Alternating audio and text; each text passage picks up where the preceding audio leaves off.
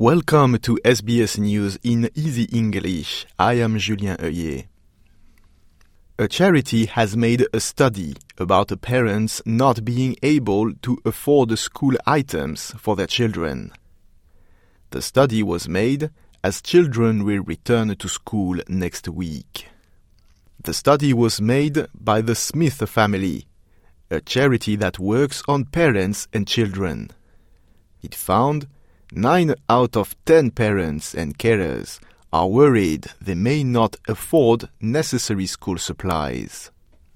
The study asked 2,000 families, and just over half believe their children will not have the required digital equipment. More than 20% believe their children will not be able to connect to the internet. 4 in 10 parents believe their children will miss out on school materials, and 3 in 10 believe their children will miss out on school uniforms or shoes. The Smith family chief executive, Duke Taylor, thinks the growing cost of living is the main reason for these worries. What's contributing to that for those families is the increasing pressures around cost of living, with rent up 18% and food up 10%. It means that those families just face really impossible choices around how they use their limited funds. Do they fund those essentials for education, or do they put petrol in the car to take their child to school? The Prime Minister was criticized recently by the opposition, who says the gas price cap is not helping people. He answered that the price caps are already having an effect and that they are lowering the prices. Many people worry about expensive energy bills.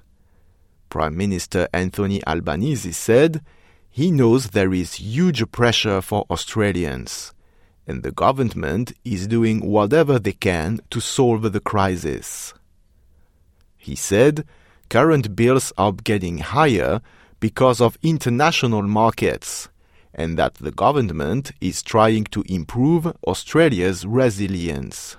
You can't just click your fingers and fix issues like supply, and you can't click your fingers and fix the issue of our vulnerability, our exposure to those international prices.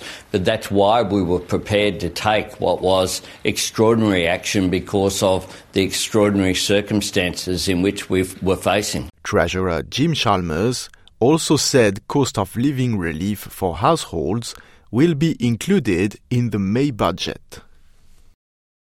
The opposition wants more information on how an Indigenous voice to Parliament would work.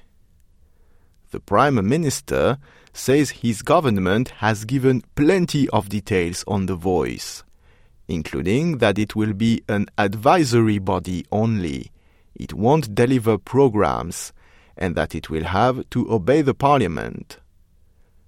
Julian Leeser is the Liberal spokesman for Indigenous Australians. He told the ABC these details do not answer how the voice would work, and for example, it did not say if they will advise on the national curriculum. We have been asking consistently for the details about how this body will operate, and the government just doesn't seem to be providing that detail. People want to know what the body is going to do, who's going to be on it, how are they going to be selected, what will its powers and functions be, and the government just doesn't seem to be wanting to explain that, and that's why I made the speech that I made at the weekend to the Young Liberals, saying that the government needs to answer the reasonable questions that reasonable people are asking about this body. The government of New South Wales has started a new system to help housing affordability. It is a shared equity scheme. People who put a deposit of 2% will be supported at 40% by government equities for a new home and 30% for an existing home. Premier Dominic Perrottet says the scheme is to make sure essential workers can have affordable housing available to them. We have a suite of measures when it comes to housing affordability, a $3 billion package.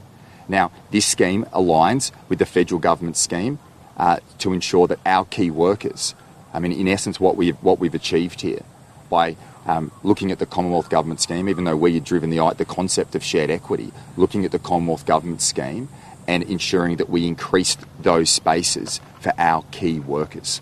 He also said the reform will provide nearly 6,000 more homes over the next 2 years. I am Julien Heuillet. This is SBS News in Easy English.